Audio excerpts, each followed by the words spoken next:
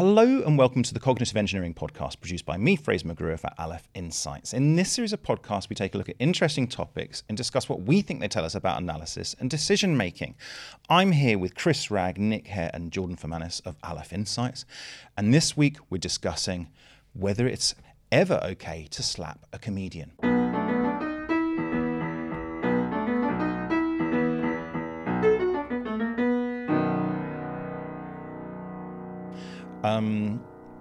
Jordan, you're the obvious person to come to with this. Well known for slapping comedians all the time. Happy Fermanis, they call him.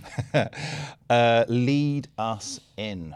Yeah, so I think most listeners would probably be aware of the incident that took place at this year's Oscars ceremony where Will Smith didn't take lightly to a joke that was made about his wife by the comedian Chris Rock, who was the presenter of the occasion, emceeing the event, and he made a joke about Will Smith's wife's hairstyle, wasn't it? Lack of hair, I suppose you would say, due to a medical condition, and he walked up onto the stage and slapped him. Yes, in full view of the audience and the camera and the world, really.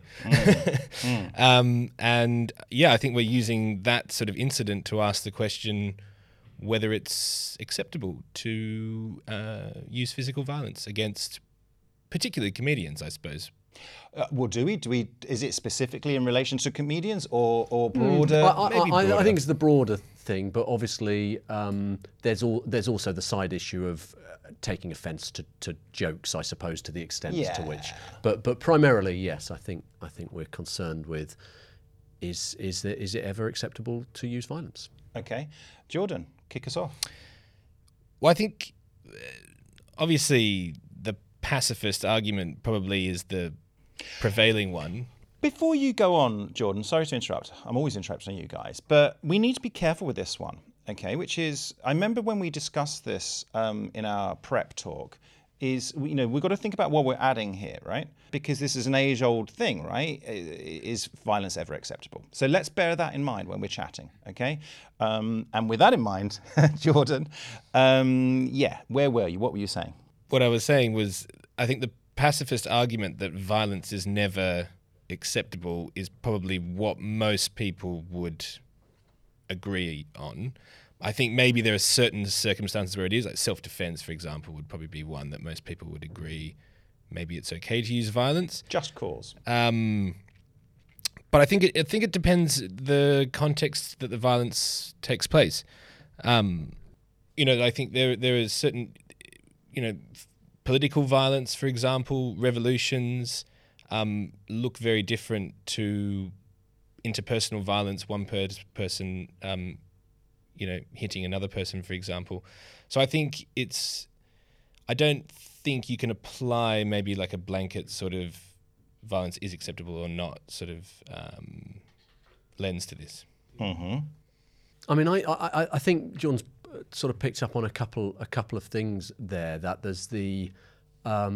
there's both the circumstances in which the violence occurs. Like there's two axes to this, right? There's, is violence permissible, yes or no?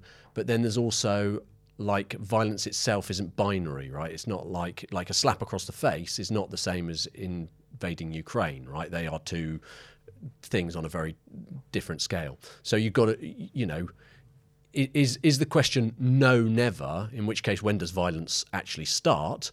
But if the question is yes, sometimes, there's also a second question, which is how much violence to apply at that point. What's proportionate? So I think that's quite a sort of thinking about the way it is that Jordan set it up there is going to help us structure the question. I just want to cover off the legal side of it because I don't think it's not actually. It's like you might think, well, there must be a law that says here's what you're allowed to. Here's a list of things that you can use force for, and everything else you can't.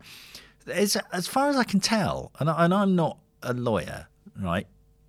But as far as I can tell, there's really only one thing you can use violence to do, and it's true of civilians and police. So is it what? Is it to what's the technical term when you shove someone in prison? I mean, is it that? Yeah, so it's to prevent a crime.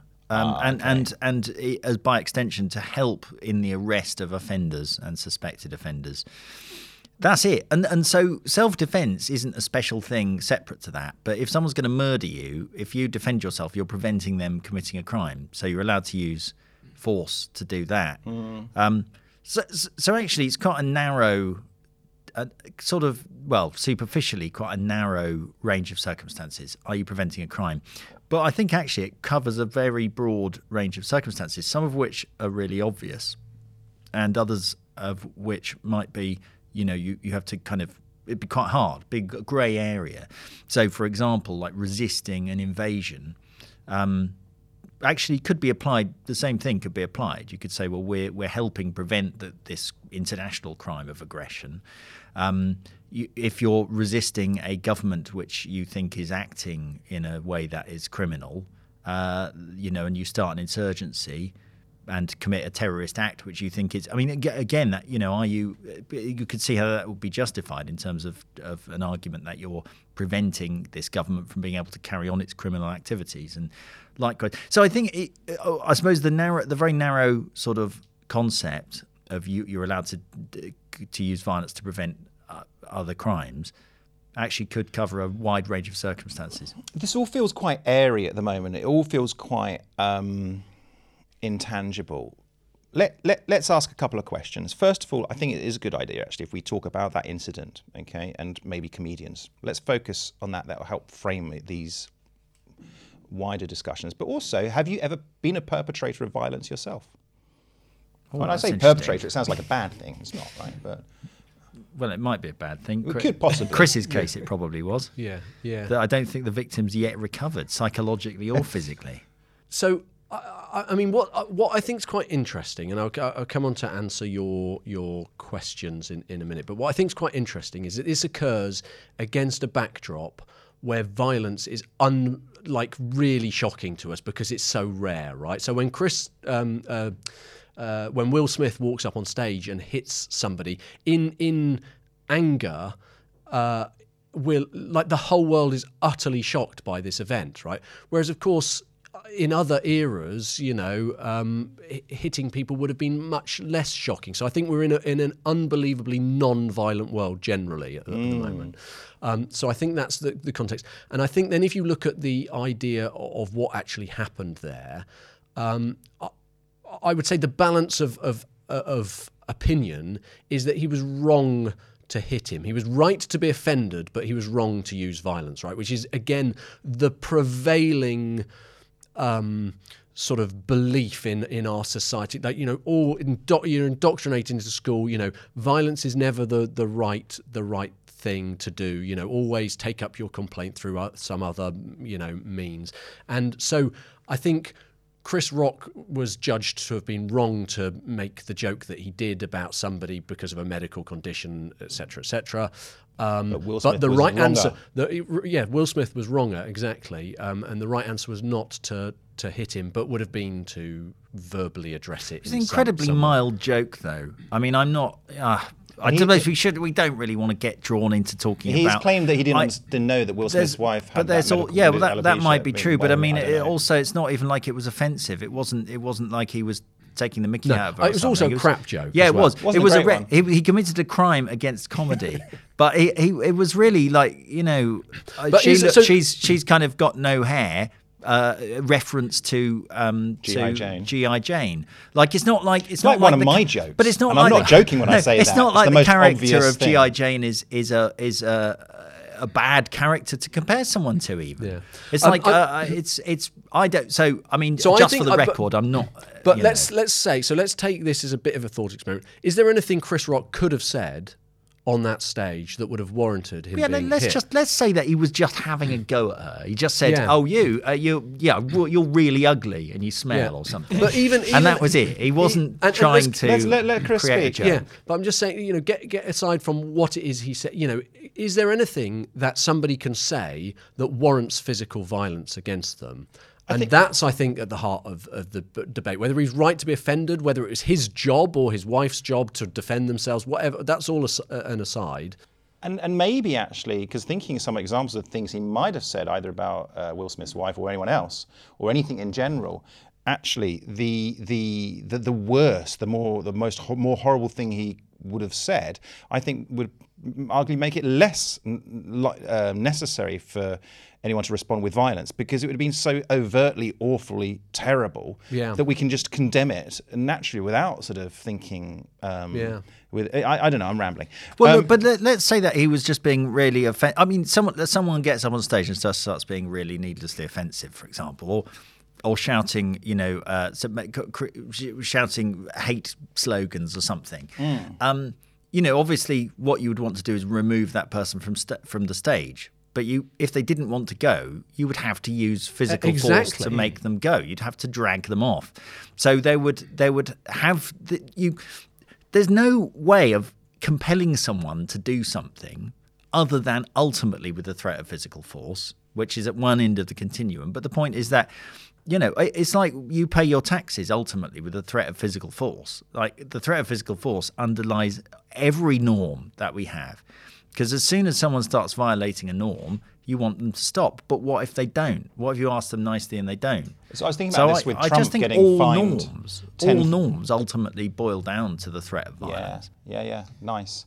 I think we should still talk about comedians before. Yeah. You might not want to self-incriminate, but violence. Have ever committed an act of violence? Yes. Yes. Okay. All right. We'll leave it. He doesn't want to talk about He's it. killed a man. Okay. I have. Actually, I'm ashamed to say I've smacked my children. Only my sons, weirdly, not my daughter. Which is now illegal. Which is right? now. Well, isn't there's a debate around this at the moment. But actually, it is a truism, and I found this to be the case. It was pointless because I just ended up smacking them more because it didn't work, and I just realised the absurdity and how shameful it was, and actually more than anything else, I made sure to do it before I felt they could form memories. And I was worried that they would form memories of me smacking them. Trauma is often an early memory. Yeah, and so I hope it's not. I mean, don't get me wrong, I wasn't bad, but yeah, no, I'm ashamed to say it, but I did. But I think that's probably it. Anyone else? Well, I'm a very non-violent person. I've hardly ever in my life laid a finger on anyone.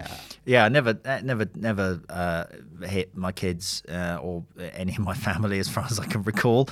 Might have done when I was 3 or something. But the one time I do remember, and I still think I was justified here, is when I punched Andrew Hayward on the arm. Who's Andrew Hayward? He was a kid at school. Ah, okay.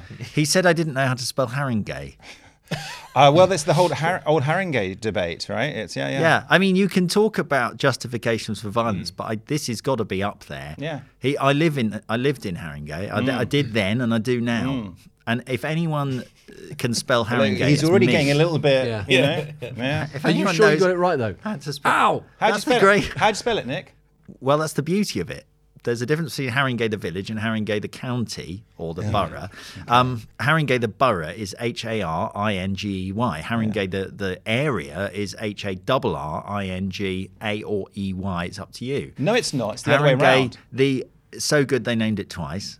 So I was saying that I lived in not the area Haringey actually at the time, but the borough of Haringey, and he said no, Haringey's got 2 R's. And to make matters worse, Mr. Easingwood, the physics teacher, joined in, but saying, yes, that's how you spell Haringey with 2 R's, taking Andrew Hayward's side. Well, I couldn't very well punch him, but when his back was turned, I punched Andrew Hayward on the arm and made him cry. That's about the only time I've ever used violence. But as you can probably tell, I was very heavily provoked. Yeah. So it's slightly depressing about that story. The good thing about it was that, well, I don't think He learned how to spell Haringey. I'm not coming out of this smelling like roses, but the class bully came up to me afterwards, shook me by the hand and said, "You made Andrew cry. Good one." Regardless, he couldn't spell anything. No, exactly. Violence pays. Well, I'll tell you Violence, this. I'm going to apologise to Andrew if he's out there. Yeah. But I was right about how to spell Haringey. That's not really an apology, is it? I'm just saying I was right about the Haringey thing. I'm not justifying. I am justifying my actions a bit. Yeah. But what's nice is that you didn't knife him or anything. So I mean, maybe it's okay to defend just certain levels of violence. So can I just talk about the use of force continuum? Well, before you do, I just want to hear if Jordan's been violent towards anyone. Oh yeah, he looks like the type. He does look that type. On the sporting field, for sure. I've been Like involved unfairly kind of. Oh yeah. So yeah. What Just sport are we talking about? Like rugby. croquet? There's, football as well. Some, but again, I mean, that happens in sport. I mean, you could sort of make an argument that that's one. And it's almost kind of context, acceptable. Yeah, almost, where violence sort is of. not really, it's viewed differently than it is in other domains. Yeah. I mean, I think the other thing to sort of a sporting environment or certain types of environment bring out is the natural aggression. So there's violence that's not been physically provoked, and then there's physically provoked violence, which feels like a very different thing. If somebody hits you, then there's something very visceral Quite. about that and emotive that. And sorry, I know I do go on about this, and I make out like I'm some big boxer guy, which I'm clearly not. But when you get hit, it's actually quite an emotional experience. Yeah.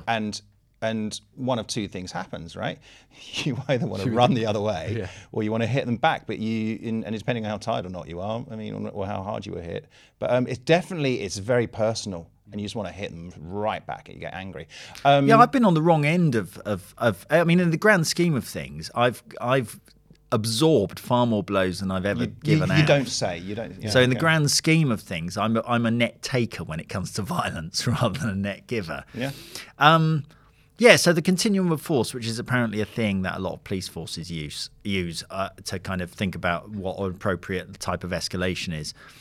And I suppose I'm also partly thinking of the escalation in the whole Haringey situation, but that you start out with presence, so you be there, and that is sometimes enough. Well, if you're a policeman and you're there, that's sometimes enough to calm things down. Then you issue verbal commands. And at that point, you use soft control, which apparently is a type of force that won't cause any soft tissue damage. That would be restraining someone or holding their arm or something. And then you get moved to the hard control, which is kicks and punches and stuns and that sort of thing. And then above that, you've got the use of weapons. So that's sticks and mace and dogs and stuff. Tasers. And eventually, you progress to lethal force. So I think I did go through that. Before I got to hard control. But stop before lethal force. I didn't go as far as lethal force, although I was in a physics lab. So I could have, probably. And he would have deserved it, frankly. Yeah. But I certainly, the verbal commands were there first. But that's the use of force continuum. But there's also quite an interesting model of conflict escalation, which I'm not necessarily signing up to, but it's by this guy called Friedrich Glasl. And I quite like the overarching model. I think it's quite interesting, which says you go in any kind of conflict from win-win, where there is a way of resolution where you're both okay and you both gain, to a situation of win-lose, where one of you is going to win and the other one's going to lose.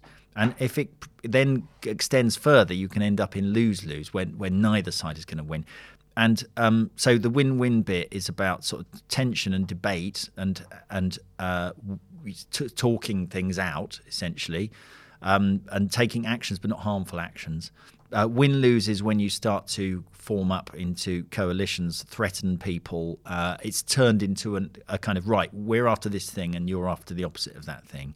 And then lose-lose is the actual physical destruction. So that would be when you're in the war situation, and culminating with, where you both go down, destroy everything, because you deny that both of you would rather destroy what you're fighting for than let the other side have it. Kind of a Samson effect. Yeah, well, I guess, by the time you're in a real world war, you're already in that kind of area. But yes, so there we are, two kind of interesting sliding scales which we can use to think about these things. Okay, great. I feel that we are adding something here. We're some of the way through. Let's.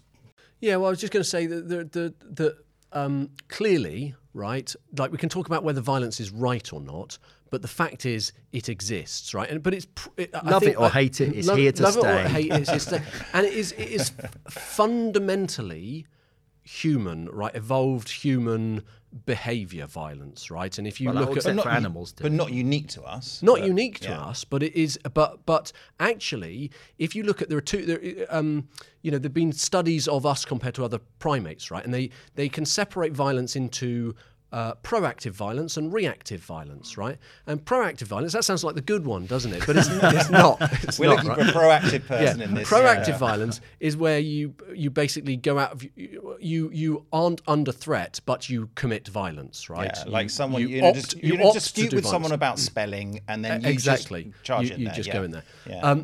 Reactive violence is when you are attacked and you defend yourself with violence, and apparently humans, compared to other primates, exert more proactive violence, really? whereas other primates exert more reactive violence.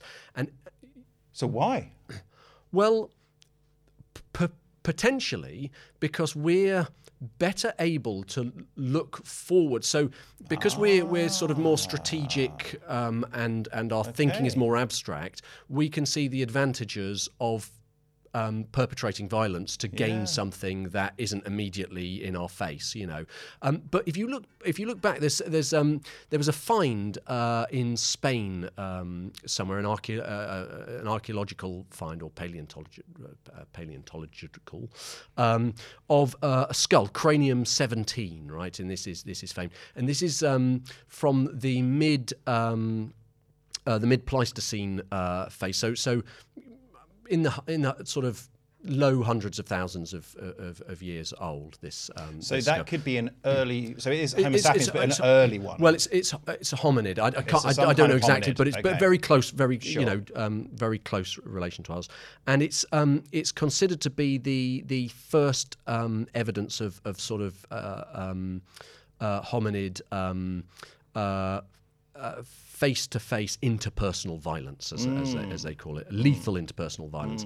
And what they've done this incredible forensic study of this skull and looked at all the different potential things. But effectively, the key indicator that this was force was that it's been struck by the same object on the skull multiply. If it was a fall, it would be different kinds of things in different places and so on. And anyway, they're pretty sure this was face-to-face violence and repeated deliberately to kill the other person. So it's right back there in our history. And if you look at the conflict data, there is less war going on, and generally sort of. We've moved out of that Hobbesian state of nature where people are hitting each other with bone fragments on the head. Now we're hitting each other with nasty comments on Twitter. Exactly, or slapping comedians around the face. Yeah. But so there is something fundamentally human about it, but we are moving away from it. And as you say, it was a shocking event, right? Shocking event. I would just like to pick up on Chris's point, because I saw that you could even apply a game theory to physical violence, because as Chris was sort of saying, it is a winning strategy in a way. Like it's the reason I think we resort to it is because it can increase our chance of winning in a certain scenario, and that's why it's something that kind of is part of human nature in a way. It's increasing our odds of getting what we want, so we use it in certain situations. Yeah, and we signal around it, right? And we threaten and that kind of thing. Well, that's so in this whole long-term decline of violence. Which I guess the Steven Pinker book, Better Angels of Our Nature, is an attempt to document that. His argument is a game theory one, and he says the point is that when society has improved, it's ultimately because we improve our ability to coordinate around enforcing non-violence. So it's the fact that we can threaten you with a worse punishment if you commit violence than if you don't. Whatever you might hope to gain by invading someone's house and killing them all and stealing their food or whatever you might hope to gain is not going to be as good as worth the punishment that will mete out to you as a society, and that's kept everyone being less and less violent over time. But just in case people aren't aware, there's been a really significant decline in violence. So, I mean, obviously over the long term, I mean, it's orders of magnitude less violence. People, I think in pre-civilized or pre-urban societies, something like 1 in 10 people were killed violently. Now it's about 1 in 100,000 in the UK. So, but just since the Were you just 19 going to say something there? Yeah, Chris? yeah. I was just going to say, there's this thing called the execution paradox, which is that basically in the late Pleistocene period, so that when we were moving towards more civilized societies and groups and so on, one of the things that brought violence down in society was capital punishment, which in itself is violence. So it's like Nick was saying, the threat of something. It's like a nuclear deterrent. So you reduce violence by using violence, but ultimately the threat of violence is what reduces the violence. So, but just in the last 25 years, there's been a really significant decline in violent crime in the US and the UK, which some explanations are legal ones, like there's more police, more imprisonment. More interesting ones are things to do with the decline of the crack epidemic. Abortion, famously, the legalised abortion means that people are more likely to... but also lead. One of the reasons why they think this has been observed... There's less lead around. Yeah, because of the decline, the abolition of lead in fuel. Yes. So, and I thought that's... obviously, your first instinct is that's a crazy theory, but actually it's really well borne out by the evidence. And in fact, there's a really good, the connection between lead exposure and violent behaviour has been noted for hundreds of years. So actually, Interesting. Is it a monopoly factor that the absence of lead pipes to smack each That's other over the head Cluedo. with? Oh, Cluedo, yeah. This is why people don't want to play you at Monopoly. Yeah, They get fed up getting hit by you with a lead pipe. But anyway, I think people might not be aware just how stark that is. Like there were 5 million violent incidents recorded in the UK in 1995, and about 1.5 million, a year or two back. That's fallen by like a factor of 3 in the space of 25 years. So yeah, I mean, plays into everything that we've said about that one of the reasons why it is quite shocking to see someone get slapped these days is because you don't see it. I can't remember the last time I saw a proper pub brawl. Mind you, I don't go to Wetherspoons as often as you, so I. Yeah. But I'm trying to think when I last saw a pub fight. Yeah, I know. So I remember seeing a horrible one when I was at university. But anyway, I just wanted to move the discussion on a little bit, perhaps towards a conclusion. Yes, indeed, and in fact, you've anticipated that nicely because we're towards the end. We need to. So one of the things that Will Smith, apparently he's an actor. It says here. One of the things, there's a lot more violence in films than there is in real life. Yeah. Way more. Like you can watch an average film and you'll see more violence you probably see in the rest of your life. I was intrigued. So I thought, well, how often do heroes solve problems? There's loads with more violence? sex, by the way, because Anyway, keep going. Yeah, more sex in the average film than you probably. But So how often is it true that heroes use violence a lot? Because we always imagine, heroes always getting up and punching people in the face because they insulted their woman or whatever, in a kind of Will Smith type way. Who is a hero, right? Well, but actually, it's not true. I had a look at who gets killed and how. You mean in films? Or I just looked at a few because there's no data set on this. There's data sets on numbers of deaths on screen, but they're not very easy to use. You're trying to see if the hero's killing lots of people. Yeah, so I just took a few case studies. Yeah. Indiana Jones. Baddies at the end of Raiders of the Lost Ark all get killed by the Ark of the Covenant. He shoots the guys with the guy with the scimitar, though, doesn't he?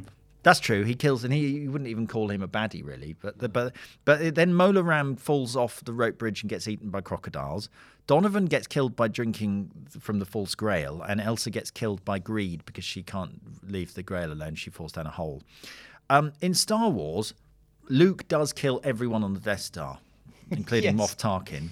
But actually, who's Moff Tarkin? He's the guy who's Peter Cushing. Yeah, he's Peter Cushing, but he's the guy Cushing. who's he's actually Darth Vader's boss in the first one. But anyway, Darth Vader and the Emperor kill each other.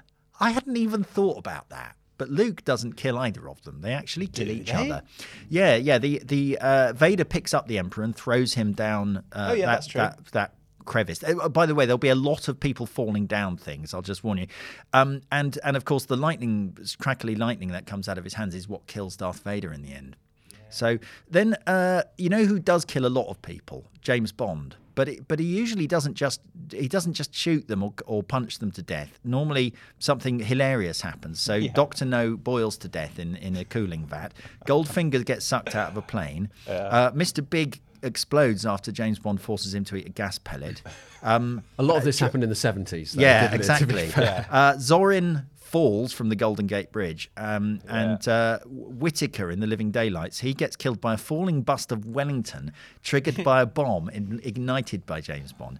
And then finally, they don't kill people like they used to. The least violent guy is Superman, which fine, because that's what you expect from Superman. Lex Luthor is simply arrested at the end of Superman. In Superman 2, everyone falls down crevices. So after depriving Zod of his powers, Superman tells him to kneel down, if you remember, and he then throws him into a crevice. Non then tries to fly or something and falls into another crevice. And then Lois Lane knocks Ursa into yet another crevice. So, they were in quite a crevicey place, though. Yeah, quite crevicey. Yeah. But the point is that basically, if you're a villain, watch out for crevices because that's what gets you in the films. It's not even usually Superman will. Yeah, it's not usually because a baddie comes and the goodie comes and just shoots you or something. It's normally because you're going to fall down a crevice. That's because we can't ascribe. We've obviously eschewed violence to such an extent that it's like the morally upstanding Superman can't kill someone directly, like the but we need effect. them to die. So, right. So let's blame the crevice. Yeah, it's true. But that's true. That is definitely why that happens. Like because they don't just get arrested. Yeah. Well, obviously Lex Luthor did. And beware the man who builds a crevice in his garden. So. Quite right too. Yeah. Okay, that was nice. Yeah, but those were, I guess from your sample there, very scientifically chosen. They were kind of good heroes, right? Because they are sort of the popular, well-known ones, so fair enough. But then you think of heroes like, is it John Wicks? Is that what his name? Wick, I think. Wick. I'm thinking of Simon the building Wicks. supply. I'm thinking of Simon Wicks from EastEnders. Wicksy. And every loser wins. Yeah. But he kills an awful lot of people, I've never John seen Wick it. or whatever. Yeah. And he kills them all in the same bloody way, which he trips them over with his legs and then shoots them in the head. But when that happens about the 200th time in the film, you've kind of, you've seen... Who's that chap who's in Steven Seagal? Yeah. He seems to kill everyone by picking them up and then breaking their spine over his knee. I think he throws knives at people as well. Yeah, maybe he does. He's definitely quite violent. We somehow need to bring this to some sort of conclusion. I was going to say, so I think we've established that violence doesn't happen, but I don't think we've really answered the question whether or not that violence doesn't happen. It doesn't happen as much as it used to. It doesn't happen as much as it used to. Yeah. So it's on a general scale. Thinking about. So we've obviously made a decision that it's not good for you. Well, the question is why isn't it? Why isn't violence the right thing for society to endorse, right?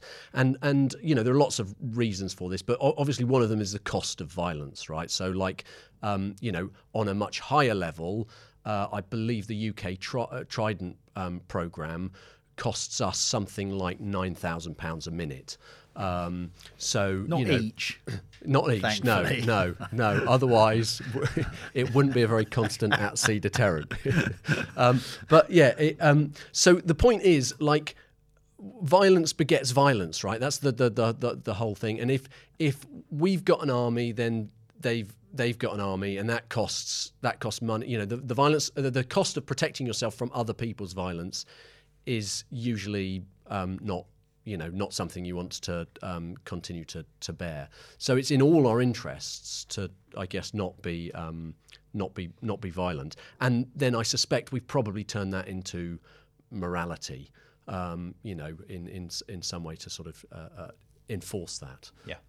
It's like it's actually I don't think this has a definite author.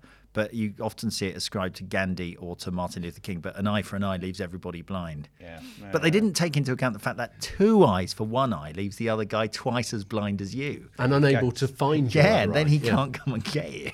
So Exactly as in Kill Bill, the second part, where poor what's her name? The fishy woman, mermaid.